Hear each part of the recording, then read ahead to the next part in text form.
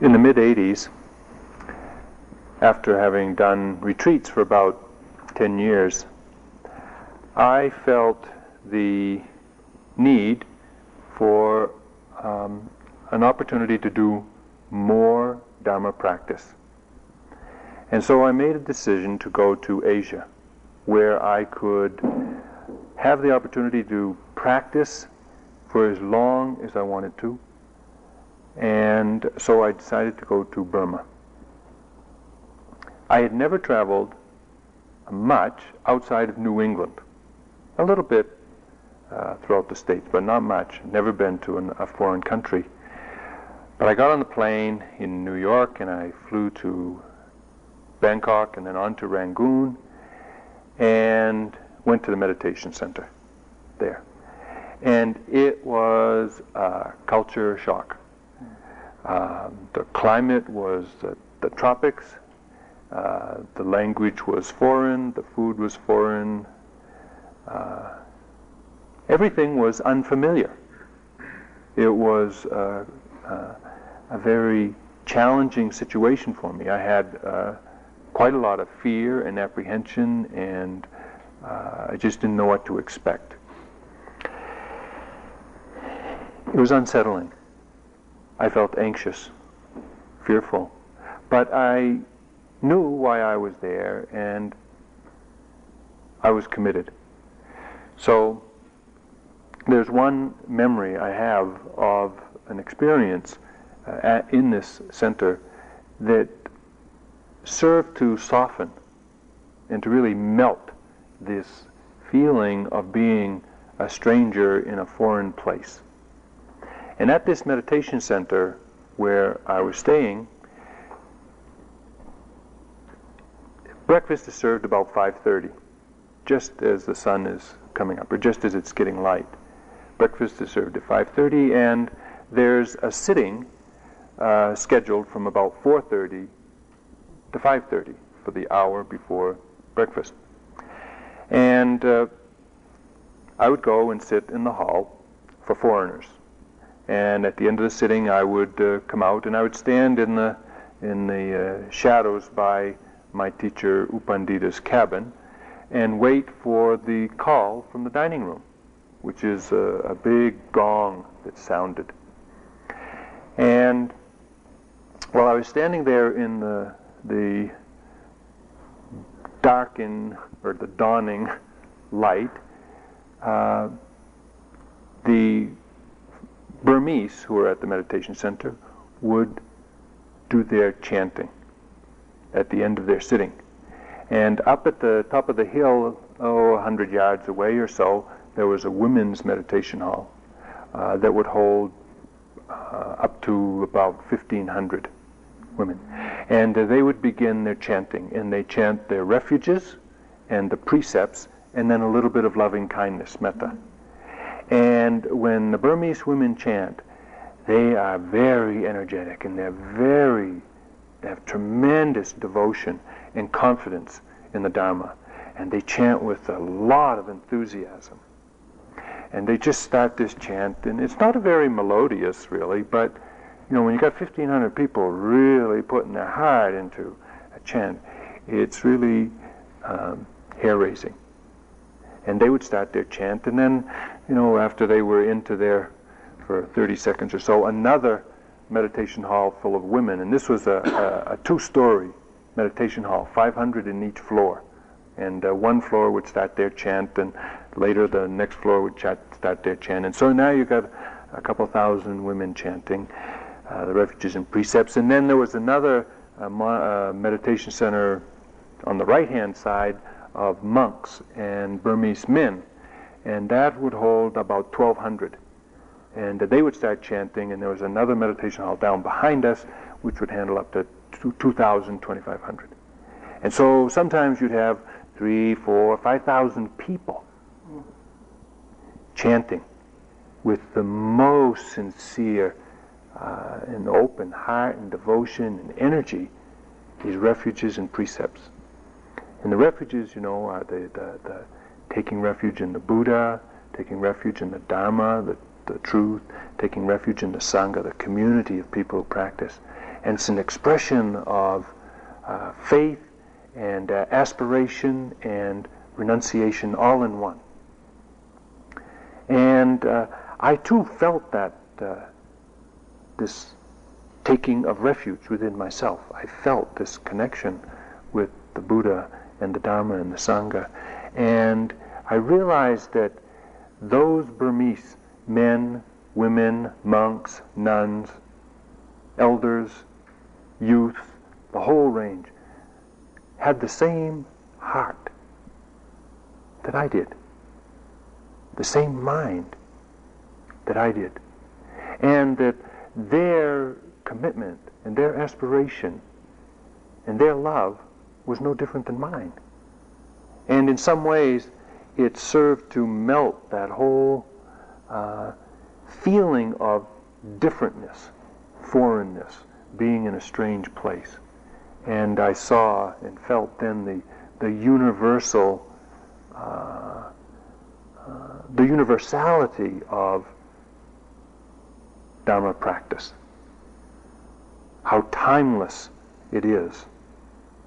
Whether you lived at the time of the Buddha or you live in the 20th century and soon to be the 21st, what we do in living a life of the Dhamma, living a life to come into greater alignment with the truth, is the same for all of us. This was a powerful, powerful experience for me. And so I want to speak a little bit tonight about the taking of the refuges, because it's something that we do at the beginning of most retreats. Chanting of the refuges and precepts as a way of kind of coming into a community with a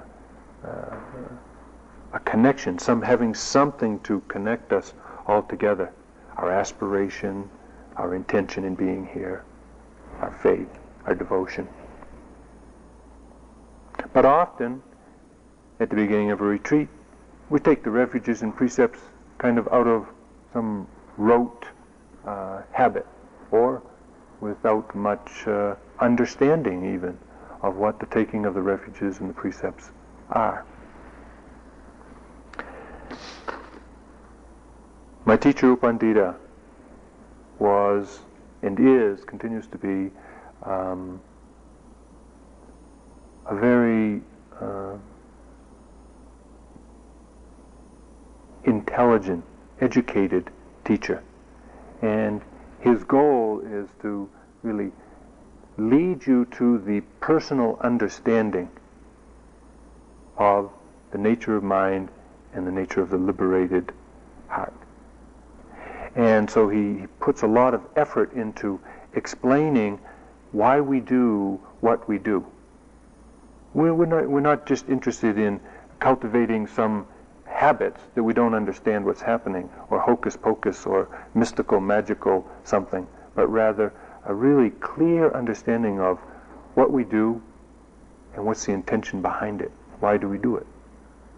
So, in the taking of the refuges and precepts, it's important that we understand what the refuges are. Traditionally, we take refuge in the Buddha first. The Buddha was a human being, not a celestial being, not a god, not superhuman, a human being, just like you and I, born on the face of this earth. Now, many of us know the story of the Buddha, a being who made a vow to become an awakened teacher, and then throughout several hundreds of lifetimes developed and perfected the qualities of heart necessary to be awake and to be an effective teacher. This is what a Buddha, a bodhisattva, does. Trains their heart and mind to be awake and skillful in teaching or leading others to this wakefulness. however we understand the Buddha, enlightened, free, wise, well, however we understand him, it's pretty obvious that the Buddha was an extraordinary being. Extraordinary. In developing the qualities of patience, generosity, renunciation, determination, energy, loving kindness, wisdom, concentration, the paramis, the perfections, the purity of mind that's required of a Buddha. In our practice, it's important to know who the Buddha was, so that when we take refuge in the Buddha, we understand what we're taking refuge in. We can take refuge in the historical human being that lived 2,500 years ago. There was a person who became a Buddha 2,500 years ago, lived and died. We can take refuge in that person. We can also take refuge in the potential within us to awaken. Our own Buddha nature, if you will. The quality, the potential that we too can develop to become Buddha-like, awake. We also take refuge in the possibility of being awake, of just being present in our life more of the time. When we take refuge in the Buddha and we take refuge in our own potential to awaken, it doesn't mean that we deny our limitations or deny our current deficiency. Because an important element of being awake is being able to acknowledge our strengths and our limitations, to further develop our strength and to overcome our limitation. That recognition requires a tremendous diligence. We've grown up in our life, in our families, throughout school, throughout our adult years, and we have really learned to live the way we are. And it's more or less okay. But there's always room for improvement. There's parts of our life, there's areas of our life which are maybe problematic, a little difficult, a little unclear, a source of stress, anxiety, or unhappiness. Living a life of the Dharma asks, can we turn our attention to these areas of our life, open to them, feel our way through them, and let go? That takes courage, tremendous courage, to even think that this is something we might want to do. I thank you all for having that courage. It's an important part of recognizing, why you're here. Your aspiration in being here is to find that courage to look at those areas of your life that are not yet, we're not yet open to. We're not yet resolved in a way that leads to harmony within and harmony without.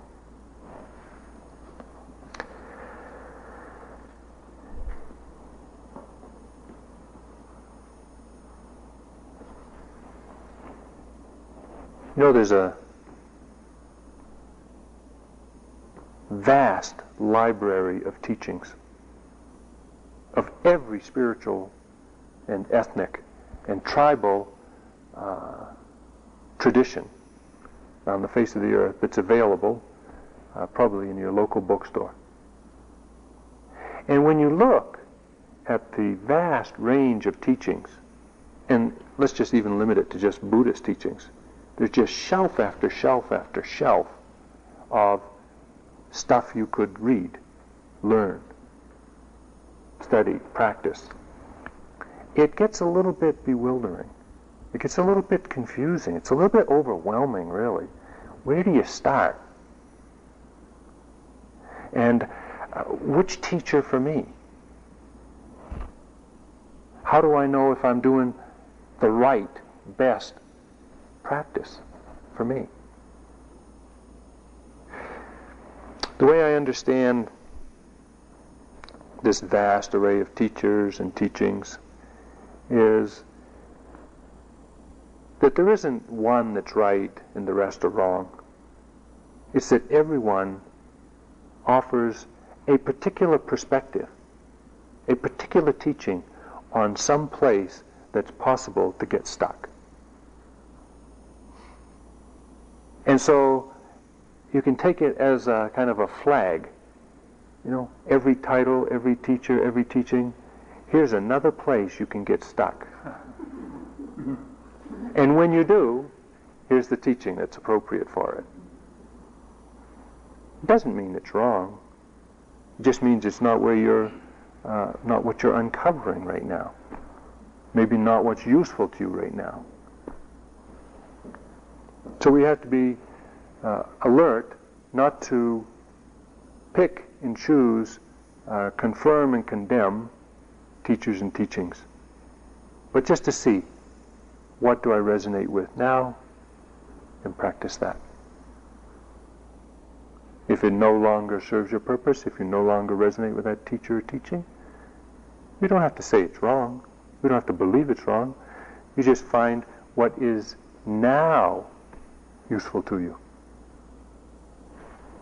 In time, we'll probably cover it all.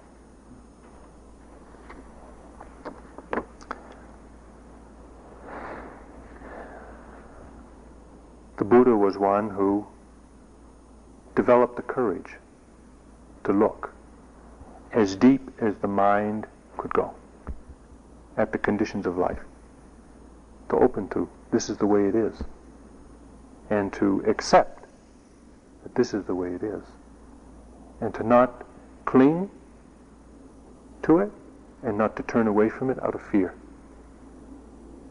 but to acknowledge this is the way it is. By doing that, the Buddha awoke to the tremendous amount of unhappiness, suffering, stress, anxiety that we beings live with. And it was out of his clear seeing and caring that he then decided to teach. The Buddha didn't get enlightened for himself only.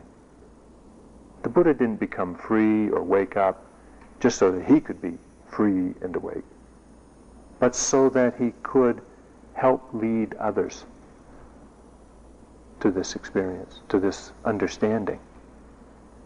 We too, when we practice, as we will this weekend, these 6 days, are not practicing for ourselves only.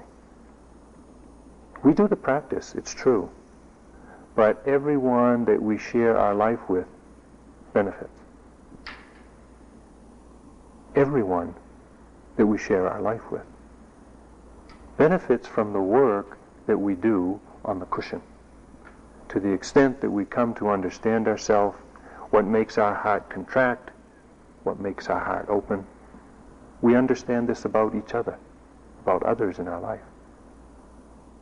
And out of this understanding, we are led to live more compassionately. When we uncover and learn how to let go of our own fear, anxiety, and pain, we don't want to cause that, knowingly or unknowingly, in others. And so we take those actions, we speak those words that lead others away from that condition too.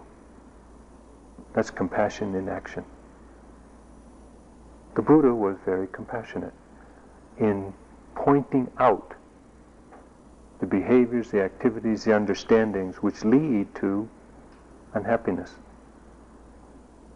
It's not pleasant sometimes, as you know, to have somebody point out your faults, whether they're very skillful and subtle at it, or whether they're very out front about it. It's not pleasant. But think about it. Somebody with the courage to show you in as skillful a way as they can, this is what you're doing that's causing you to be unhappy. We should thank that person.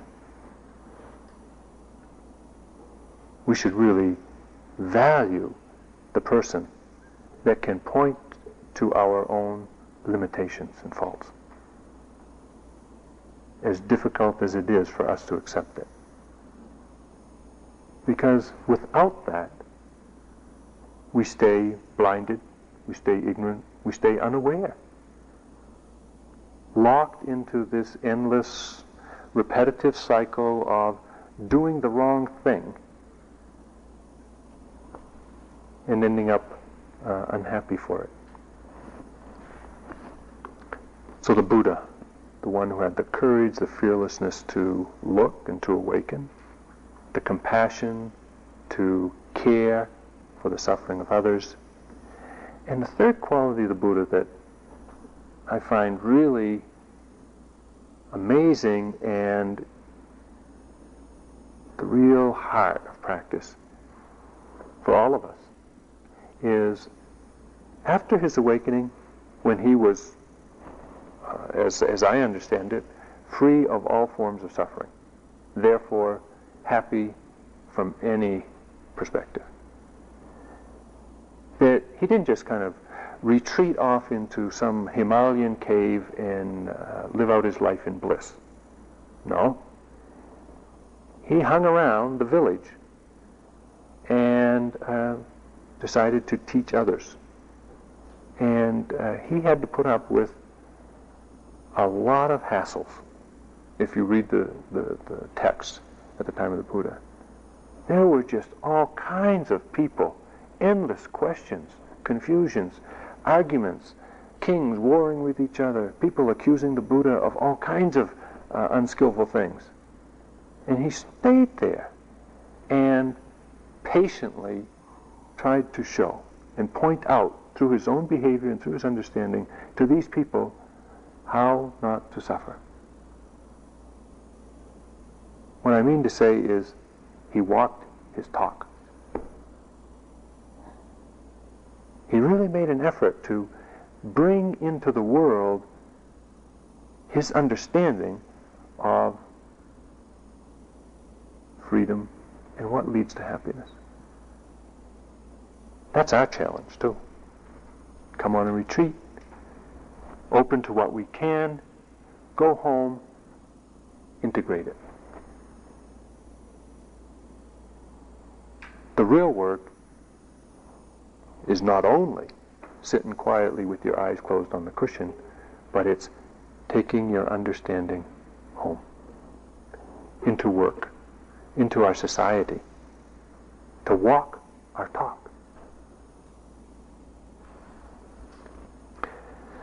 When we take refuge in the Buddha, we take refuge in the potential we have to awaken, to care compassionately, and to live an authentic life. When we take refuge in the Buddha, that's what we do. Secondly, we take refuge in the Dhamma. The Dhamma has three meanings that I want to point out. The first, the Dhamma is the natural law of the way things are. Secondly, the Dhamma is the teachings of the Buddha. And thirdly, the Dhamma is this moment's experience. Okay, so we take refuge in the Dharma. We take refuge in the unfolding of the natural cause and effect laws of the universe.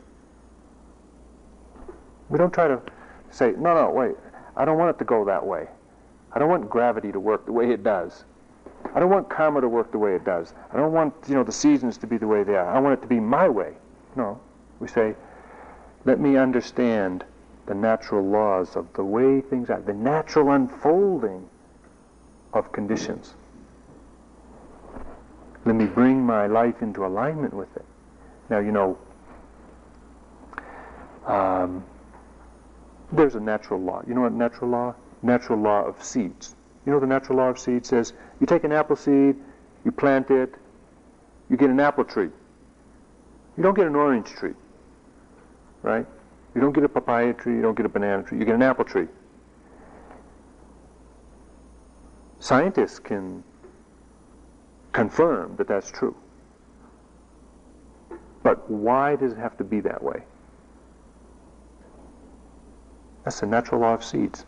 It's a law unto itself. That's the way it works. The natural law of seasons is, in New England, 4 seasons. Winter, spring, summer, fall. It happens year in, year out. Nobody's making it happen. It's the natural law, the unfolding of this natural law of seasons. The natural law of gravity. Throw something in the air. Most things return to earth. That's the natural law of gravity. Okay. There is a natural law governing the unfolding of the mind. The unfolding of our heart, our mind, is a natural law. There is a law that governs it. It's not whimsical, it's not haphazard, it's not chaos, it's not kind of unknown. It might be unknown to us if we haven't looked. But when we have it pointed out to us, we can begin to see how, you can see the patterns. It's not a personal preference. It's not a personal, I want it, I don't want it. This is the way it is. If you do this with the mind, this will happen. It's a law of karma.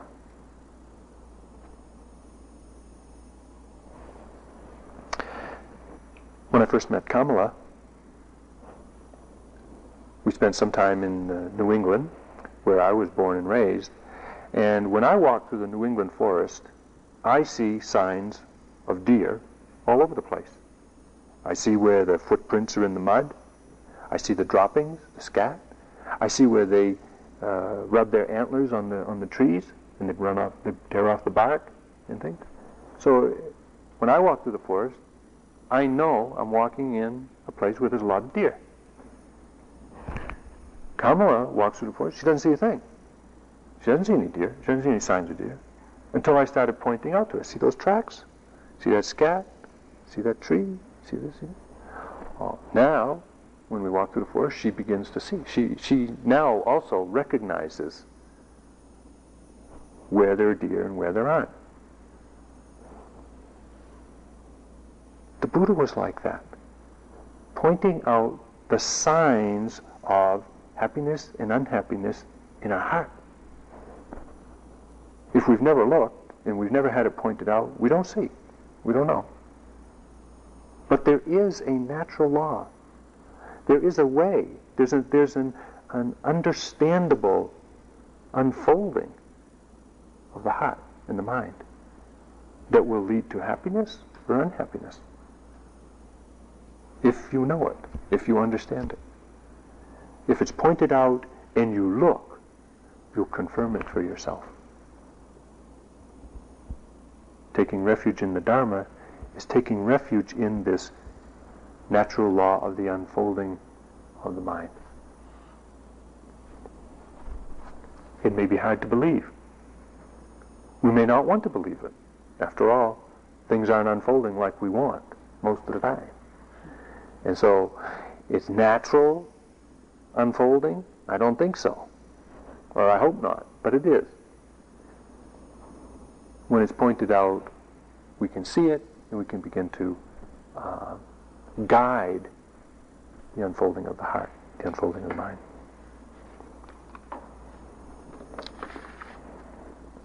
The way things are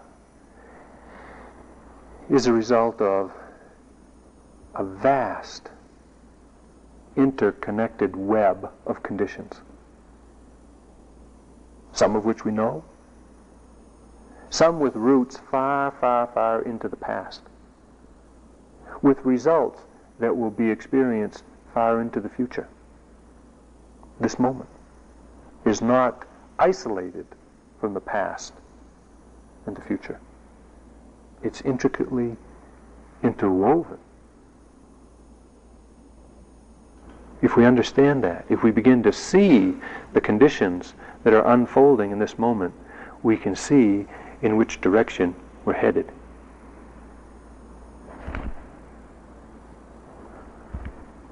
First understanding of the Dharma is the natural unfolding of the law of the mind. The second meaning of the word Dharma is the teachings of the Buddha. Have you ever listened to a Dharma talk and marveled at how clear, how accurate, how simple and precise the Buddha's understanding is or was? It's just amazing. Sometimes, to me, I get this glimpse of the vastness of the Buddha's understanding and the precision and the applicability to it in any moment that we want to look. Or have you ever looked at your own mind, your own heart, and wondered how in the world you're ever going to figure it out? Really, I mean, it's like, how many years of therapy and workshops and courses, and how many relationships do we have to go through before we're going to figure it out? Right? Somebody already figured it out. The Buddha went through all this. He went through all that. Or the Bodhisattva went through it all, got to the end and became the Buddha. We don't have to reinvent the wheel. The Buddha's words are a direct pointing to the understanding we need to figure it out. Direct pointing. It's just right to the heart of the matter. If we can open to the words of the Buddha, if we can open to the teachings of the Buddha, we get this extraordinary map of the mind, of the heart, and how it evolves with understanding and guidance, with patience, with love, to that place of freedom, happiness. We don't have to figure it out. It's all figured out. It's called the Dharma. The teaching of the Buddha is called the Dharma. Can we take refuge in the Dharma? Can we feel the Dharma as a refuge? Or is it like one of many teachings? It's not to make other teachings wrong. It's just to say the Dharma is one teaching that points to the truth. Do we have faith in that? Can we aspire to have faith in the Dharma until we confirm it for ourselves? Or do we really not trust the Dharma? Maybe we don't trust the Buddha's words. Maybe we think, well, it's just, we'll see. Well, the Buddha said that's a good attitude to have, actually. Come and see for yourself. Ehipasiko. Come and take a look. Listen to the Dharma. Sincerely try it. And then decide for yourself. This works or it doesn't. for you at that time. And if it doesn't work, abandon it. Don't bother. That's what the Buddha said. Don't believe it just because spiritual teachers say it, or because your parents believed it, or because everybody else is believing it or doing it, or just because it's written in old musty books. Don't believe it. But listen respectfully and really sincerely try it for yourself. If it works, do it. Have the courage then to live it. If it doesn't work, let it go. He must have had a lot of confidence in his understanding of the Dharma.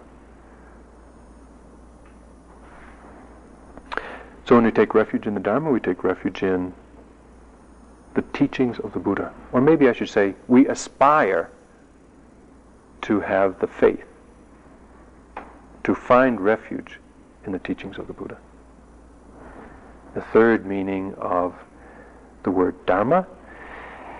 The Dharma refers to every experience we have is a Dharma.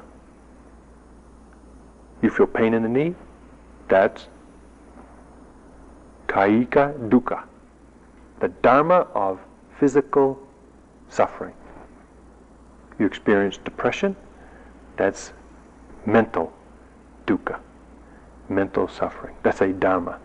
You experience a sound, the coyotes calling just at the beginning of the talk. You hear that sound? That hearing is a Dharma. Your excitement at hearing that is a Dharma. Your bewilderment is a Dharma. Your happiness is a Dharma. Your sadness is a Dharma. Everything that you experience is a Dharma. What does it mean to take refuge in the Dharma? It means take refuge in this moment.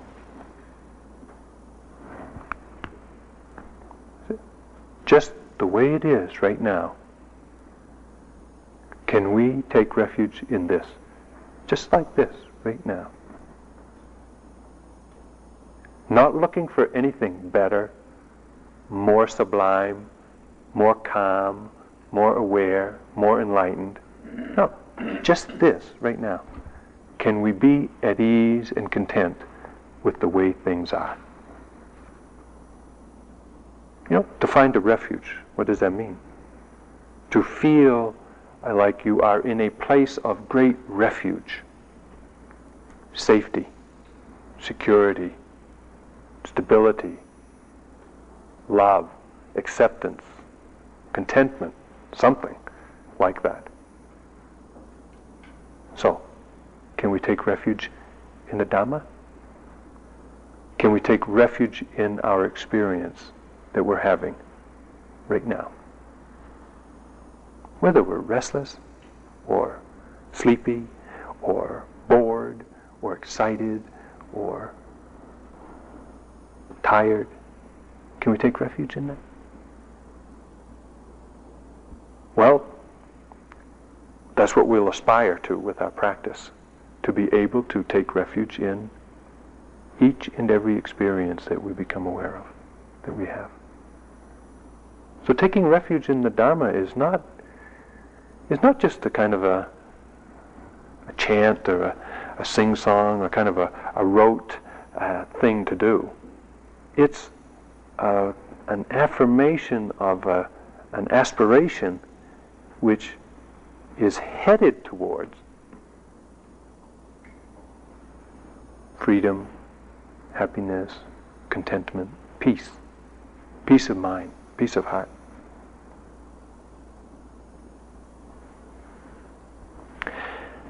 The third refuge is refuge in the Sangha. Sangha means community. Traditionally, it means that community of enlightened beings. It also means this community here that's doing this retreat.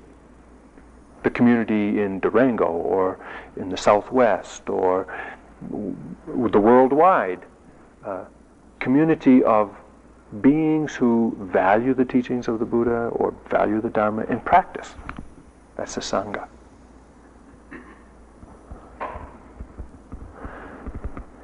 In the monastery, or in the meditation center where I was staying in Burma,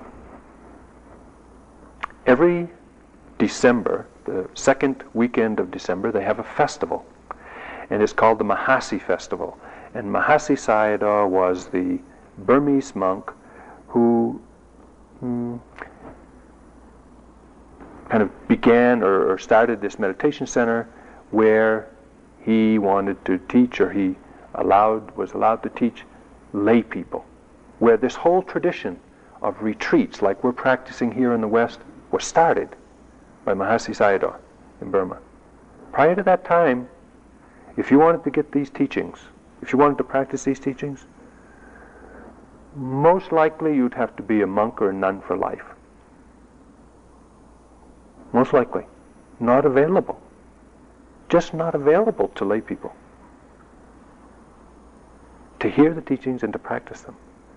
Until 1947, when they opened this monastery, this meditation center for lay people to do 2 months practice each year. Okay. So they have the Mahasi Festival to honor, to pay respects to this monk who has died now. And from all over Burma, the people who have practiced in this tradition come to Rangoon, and there is all of the elders, the elder monks, the elder nuns, in this tradition, the teaching monks and nuns come. And there's about 400 monks and a couple hundred nuns and 5,000 or 6,000 supporters. And they come and they have about 4 or 5 days of, like a Dharma party. Something like a Dharma party. It's a festival. It's a real celebration of the Dharma and this teaching and the practice. And there are Dharma talks broadcast over loudspeakers in the monastery from 5 in the morning till 10 at night in Burmese. What a place to practice. And when monks do anything, they do it in terms of seniority. Those who've been a monk the longest get to go first. Those who've been a monk the least number of years get to go last. So in this gathering of monks, the elders of this tradition, the teachers of this tradition, the 400 of them, the 400 eldest, come to Rangoon. And so in the morning when that gong rings to call us to breakfast, one of the monks who runs the meditation center steps out into the pathway that leads to the dining room, and he says, 65 wasa. That means any monk who's been a monk for 65 years can go eat breakfast. And since you can't ordain before you're 20, that means they're at least 85 years old. So you might see one hobble out of the shadows and get on the path and walk towards the dining room. And then he goes, 64 wasa. And you might see another one, 63 wasa. And then you see one come out with a cane or 2 canes, walking. 62 wasa. When he gets down to 50 wasa, they're only 70 years old. Then there'll be a couple come out each time, and they get down to 40 wasa, 30 wasa. If somebody who's only 50 years old, there might be a handful coming out, stepping out every time. And so it keeps going down the list, down to 10 wasa. They don't let Burmese monks with less than 10 wasa come to this festival. There's no room for them. But I was a foreigner, and I was a monk, and when they called 1 wasa, then I could go. And when I step out on that path and I start walking to, up the hill towards breakfast, I look ahead and there's this long line of monks, just really slowly, mindfully walking up the hill, around the corner, into the mist, up around the corner, around the meditation hall, into the dining room. And I think, somewhere at the head of that line is the Buddha. And the Buddha woke up. He turned to the people next to him and he said, "Do you see what I see? Look. Look in this way. Do you see what I see?" And they did. And they too became free, happy, at peace with himself. And they turned around to the people next to them and they said, "You see what I see? Look in this way." And they too realized the truth that the Buddha realized. And they turned to the next person, and the next person, and the next person, and it came down that line, all the way down that line, to Mahasi, to my teacher U Pandita, to me. And initially, it felt like that was the end. It just came to me. And then I realized that it doesn't stop here. The Sangha doesn't stop here. Whoever I teach, whoever I share my experience with, do you see what I see? Do you see the possibility of freedom? Do you see the possibility of peace in your heart, in your mind, in your relationship? Look in this way.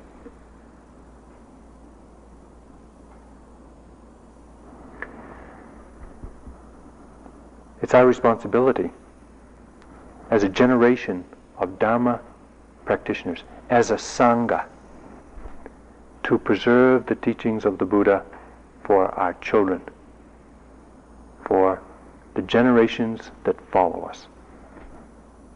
If we don't do the work, it doesn't make the transition.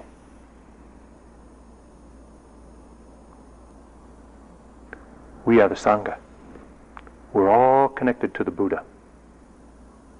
And we're all connected to every suffering being that comes after us, who wants, who needs, who wishes the opportunity to hear the teachings of liberation.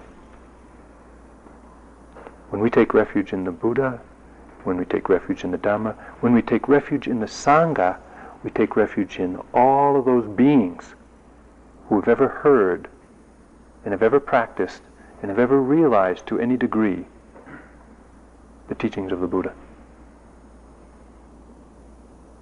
It is possible for every one of us in this room. It is possible to be free of all forms of suffering, of all the causes of unhappiness. It's possible. And it takes practice. When I take refuge in the Sangha, I take refuge in you.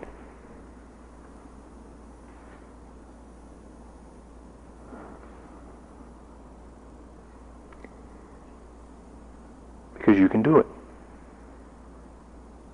You can free your heart from any limitation,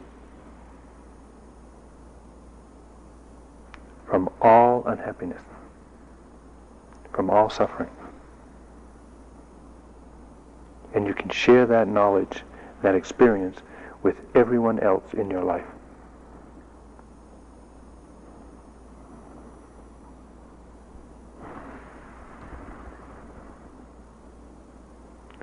So we begin this retreat by taking refuge in the Buddha, taking refuge in the Dhamma, taking refuge in the Sangha.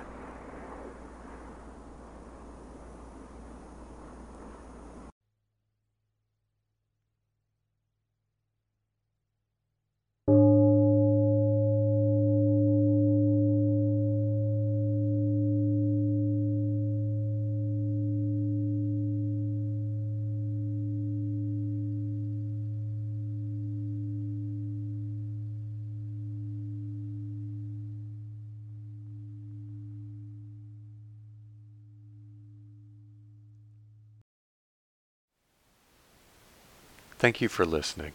To learn how you can support the teachers and Dharma Seed, please visit dharmaseed.org/donate.